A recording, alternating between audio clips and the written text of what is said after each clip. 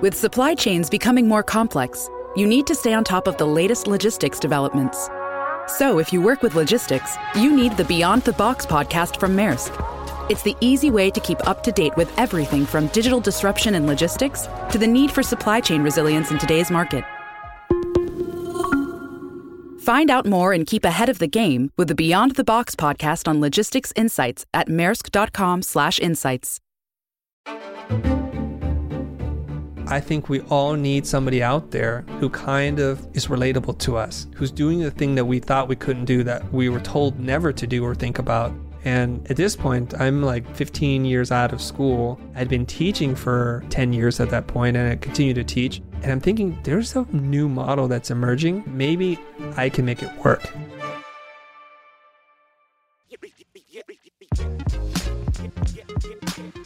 This is Finding Founders, a podcast showcasing the vibrant entrepreneurial spirit of Los Angeles and our journey to find the founders responsible. I'm Samuel Donner, and today we're talking to Chris Do, founder and CEO of The Futur. It may seem a touch presumptive of Chris to name himself CEO of your future, but for so many, Chris may have at least some claim to that title. The Futur is an online education platform dedicated to the mission of teaching 1 billion people how to be successful in a career they love. Chris sits at the nexus of the right and left brain. He employs his creativity, but also his ability to lead and organize. His ability to embody both sides of his brain shouldn't come as much of a surprise. He has spent his whole life at the schism between ideologies, struggling to find a place where he fit in. To chart Chris's journey of self-discovery, we need to go way back to his tumultuous early childhood and family roots in Vietnam.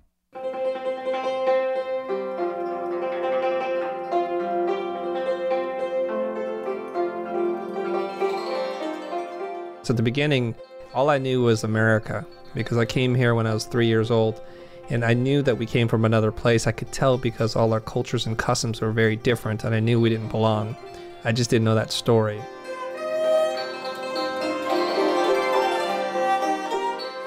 What was it like before the war? My uncle and my mom worked in the embassy. My mom worked as a secretary or assistant to somebody. But there was a slow and steady creep of communism and the clash of ideas. You know, a civil war could tear a country apart, and it did exactly that and worse. There's a date that stands out. It's April 30th, 1975, and that was the collapse and fall of Saigon.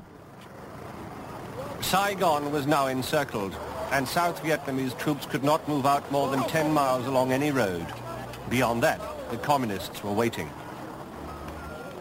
Outside the American So that was a very harrowing day for both my parents, and because the U.S. government kept telling them, like, we'll let you know, and then the morning of, it happened.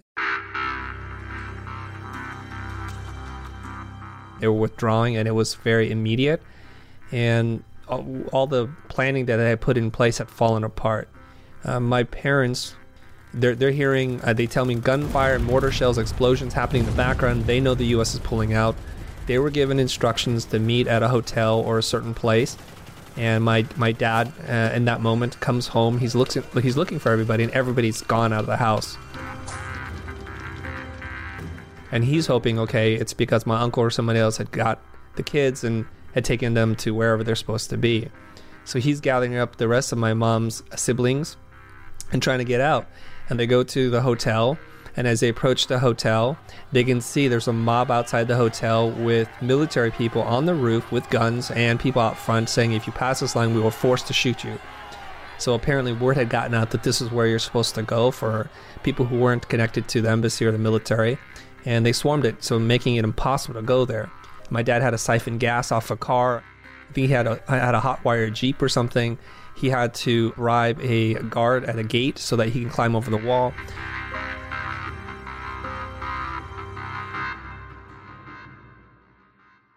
It was a crazy, crazy day of many very important decisions being made both by my mom and dad to get us out of the country, or get them out of the country at that point in time. To survive the aftermath of America's broken promise, there was no choice but to be brave and resourceful. Chris has limited memory of their trials in Vietnam, as he spent his formative years under vastly different circumstances. Life in the US would be worlds away, physically and culturally, from that of his parents. Like so many refugees before, Chris and his family found it difficult adjusting to a new life. All Chris wanted to do was fit in.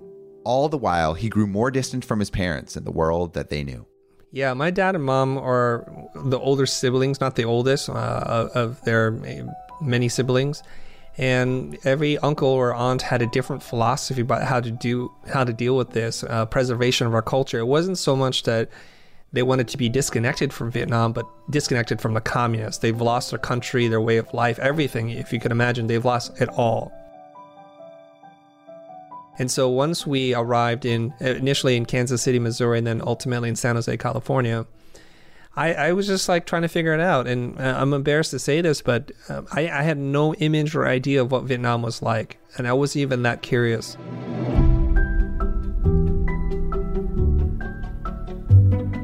And so the seeds for an identity crisis were sown. Chris was just as disconnected from Vietnamese culture as his parents were from American culture. Both Chris and his family were caught in a cultural limbo between two nations, to neither of which they completely belonged. For a really long time, I've struggled with feeling that I belong somewhere. I mean, we left our country, and every, I think, year and a half, we had moved or I changed schools.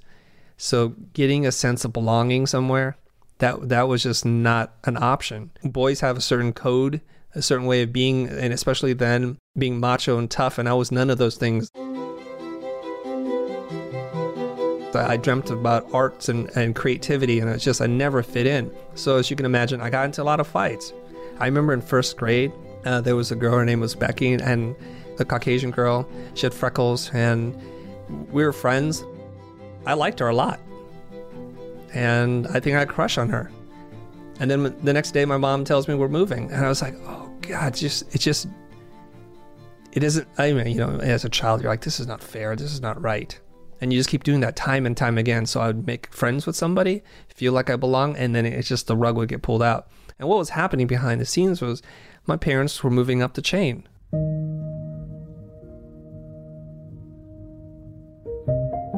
My dad, he's a very bright man, and he's a hardworking person. So he moved us up the socioeconomic ladder. And of course, we moved from neighborhood to neighborhood.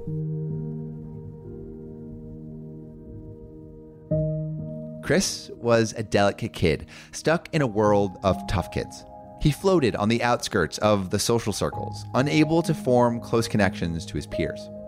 His daydreams of art became his singular but constant companion. Even if he could find others who shared his desire to create rather than dominate, he never really stood a chance. By the time he had forged a connection, the Doe family was off to a new home. A growing attachment? A burgeoning crush on a classmate? Too bad. It's gone as quickly as it came. Chris's cultural cognitive dissonance and iterant lifestyle made it near impossible for him to find his place in his people. But in time, it would come.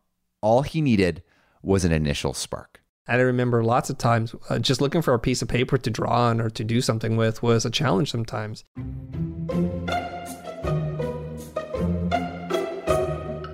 It wasn't like I can go into the pantry or the closet and pull out all these art supplies, crafts, things that I could do. And so I was living in his house with probably 6 or 7 uncles and aunts. It was just jam-packed. And I remember I wanted to make something like a boat or something out of paper. And I asked my grandma, is there glue? And she's like, we don't have glue here. So I remember like going and getting old rice and trying to gum it up and just making it tacky enough to stick together.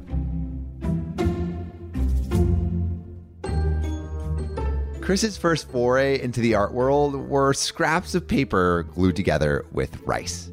But let's think about how his paper boat augurs his success. Paper was hard to come by in the Doe household. Nonetheless, he got his hands on some. He couldn't turn to YouTube tutorials to help him build a boat, and his parents couldn't teach him either. They were too busy at work. Nonetheless, he figured it out.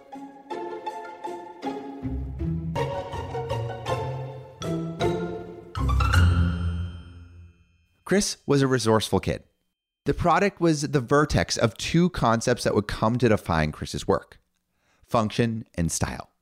Chris wasn't just passing the time, he was expressing himself artistically while simultaneously creating a working floating boat. Those around him soon started to take interest in his work, propelling him deeper into the world of art.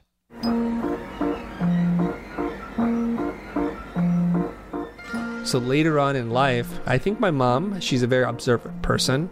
And whenever we'd go to the fairgrounds, she always saw that I was stuck. I was stuck at a couple of places. One was where they drew caricatures of people. I was just fascinated by how they translated the essence of somebody onto this thing, and their lines were so perfect, there was no room for mistakes. And the other place was when they would airbrush your name with a sunset or a rose or something like that. And again, the skill, the flourishes that they would add to it were just amazing.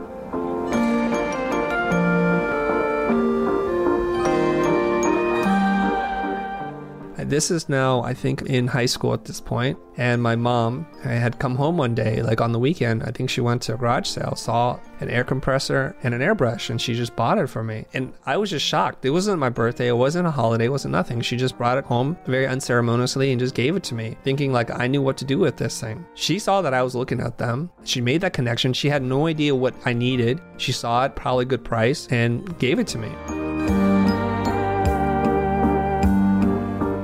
And my mom, shockingly, came into my room one night and she opens the door and there's just a cloud of paint vapors all around me. And I was just in it with my mask and just practicing all the time.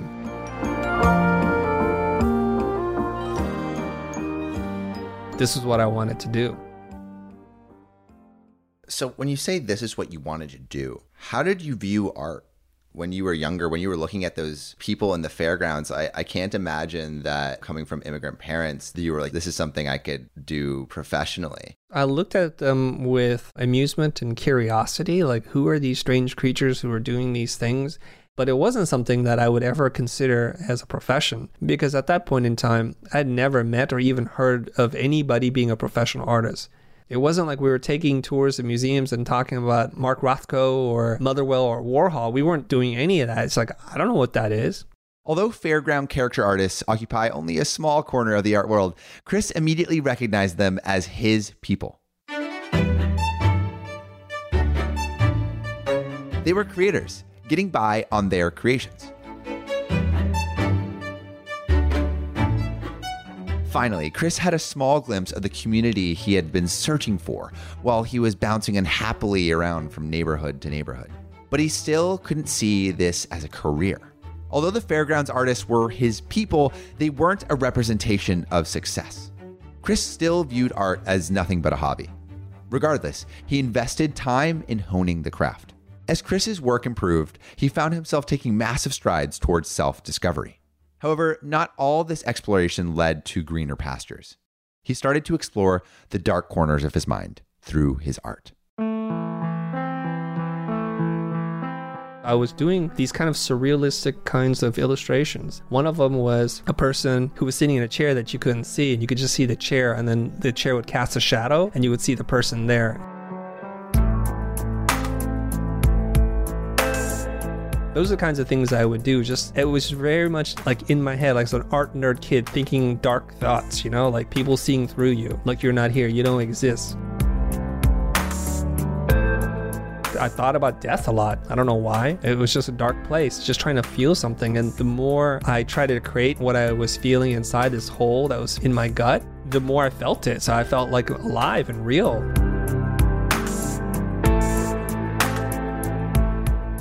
If a person sits in a chair and there's no one there to see him, is he really there? Did he ever find a place to settle down and take a seat, to be comfortable?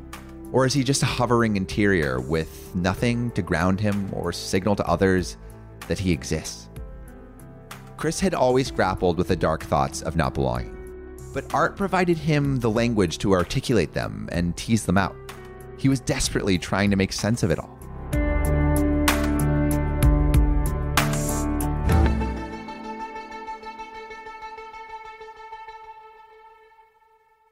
Chris, the invisible man, was about to be filled in with some color and perspective.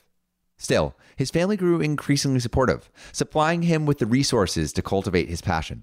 With each day that passed, Chris honed his artistic abilities, and he would soon be recognized for his work. my instructor said, hey, you should submit this piece. And I was like, this thing? Okay. You submit it, and they're like, you won first prize. And I'm like, well, what does that get me? It gets me a ribbon and then a $200 certificate for the art store. I was like, that's cool. I'll get more art supplies. Did that. I brought that home, and my brother's like, wow, that's really cool. You ever think about doing something with this? I'm like, nah, it's just what I do. So the two people, thankfully, in my life who were paying attention to me was my mom, who would encourage me to enter these contests or sneak some supplies under the door, if you will, and my older brother, who was really paying attention to this because he saw something here.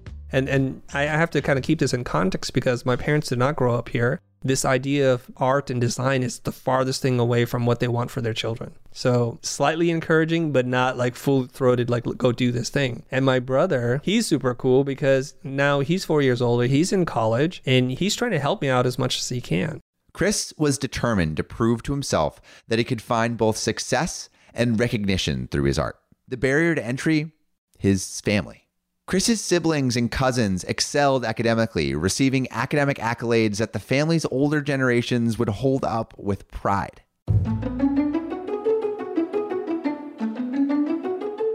First place award in hand, Chris finally had something to show for his work. It was like getting an A+. Awards were important ammunition for Chris to get his family on board.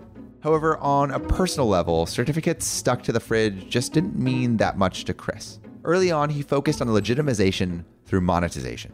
Chris wanted to be paid for his work.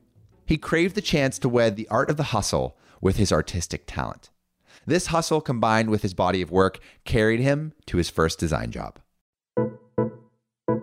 I wanted to do something so I would be noticeable, recognizable, something that people are like, wow, he has a skill. And then I meet a friend, his name is Danny, and Danny had this shirt on for this modern rock band. I was like, where'd you get that? And he's like, I made it. I was like, what do you mean you made it? Tell me. And he wouldn't tell me anything. There was already this seed that's being planted in my mind because I looked at art as a way to stand out and also potentially to make money. So I wanted to be my own man. I wanted to make my own money. So I saw this as an opportunity to apply art to make something that somebody else would find valuable. And I'm drawing and people are noticing. And so I get these little assignments and requests from my friends. They ask me to do illustrations. So I do this. Word gets around that I do art. My brother, who's a year younger than me, his wrestling coach, is like, hey, I hear that your brother does art. He goes, yeah. And he's like, would he like to work at my friend's place? They do silk screening. So this is like my first real art job interview. So I put a couple of pieces together. I was more concerned, like, do I have the qualifications to come and work for this guy or not? So I do put those pieces together, just a few things. I don't have a portfolio. I don't even know what a portfolio is. So I'd come in there thinking, do I have a shot here? Brad Shaboya. He looks through a couple things like, yeah, you're hired. How much money do you want to make? I'm like, I don't know. It's like, how about I pay you $18 an hour? And my mind is just like,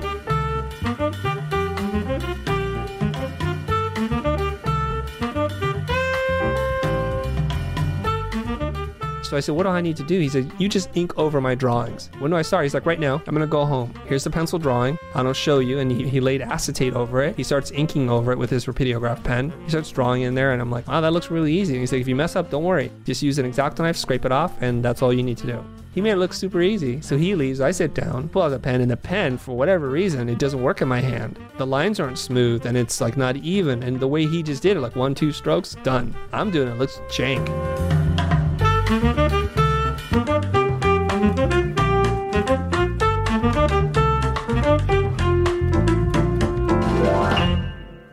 Money is a bit of a dirty word in the art world. The refrain goes, it sullies the artist's work, lures them to sell out, and cheapens the art. But for Chris, money is a quintessential metric. By putting a dollar amount on the hustle, Chris has a quantitative measurement to judge his own art by. I think this allowed him to achieve success in the eyes of his family. He looked for a way to fulfill his longing to be an artist while fulfilling the obligations of an immigrant household. Money spoke to Chris's family in a way that he couldn't. It said, hey, I'm not a doctor, lawyer, or an engineer, but I am successful.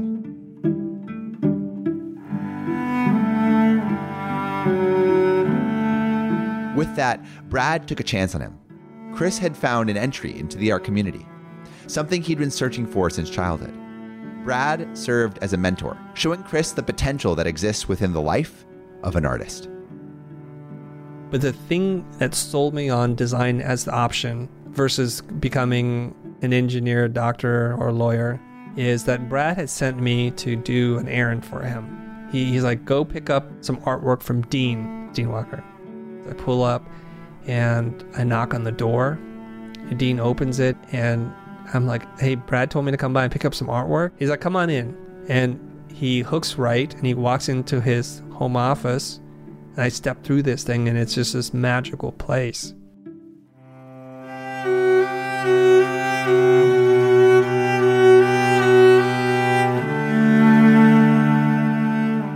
And I had not known the word graphic designer because I didn't even know what Brad did. All I knew is he owned a business and he was drawing and making t-shirts. Dean, on the other hand, had a Macintosh computer. He had a laser printer. He had drafting tables and T-squares and colored markers neatly organized. And he had little mock-ups and packages that he was comping up for remote control cars. And he's like, give me a minute. He's finishing up what he's doing. He hits Command P. This giant refrigerator machine comes to life. And a tiny piece of paper comes out the top. He holds it up. He's like, yep, that's what he wants. And I was just like, Dean, this is your job? This is your profession? This is what you do? He goes, yeah. And you support your family with this? And he goes, yeah. That's when I made up my mind. This was it. I wanted to be Dean.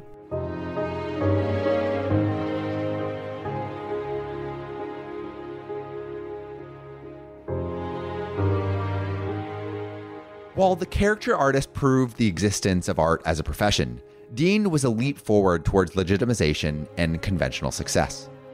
This wasn't busking on the boardwalk.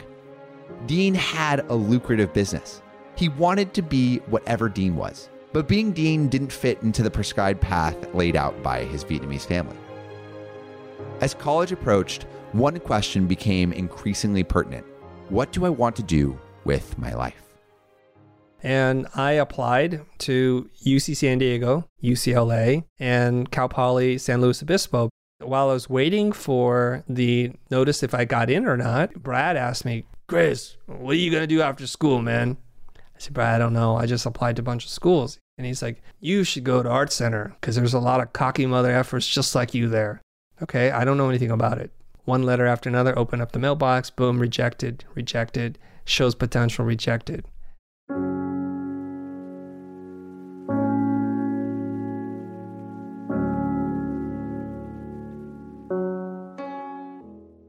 Part 2 of Christo's story is already posted, so go ahead and give it a listen right now.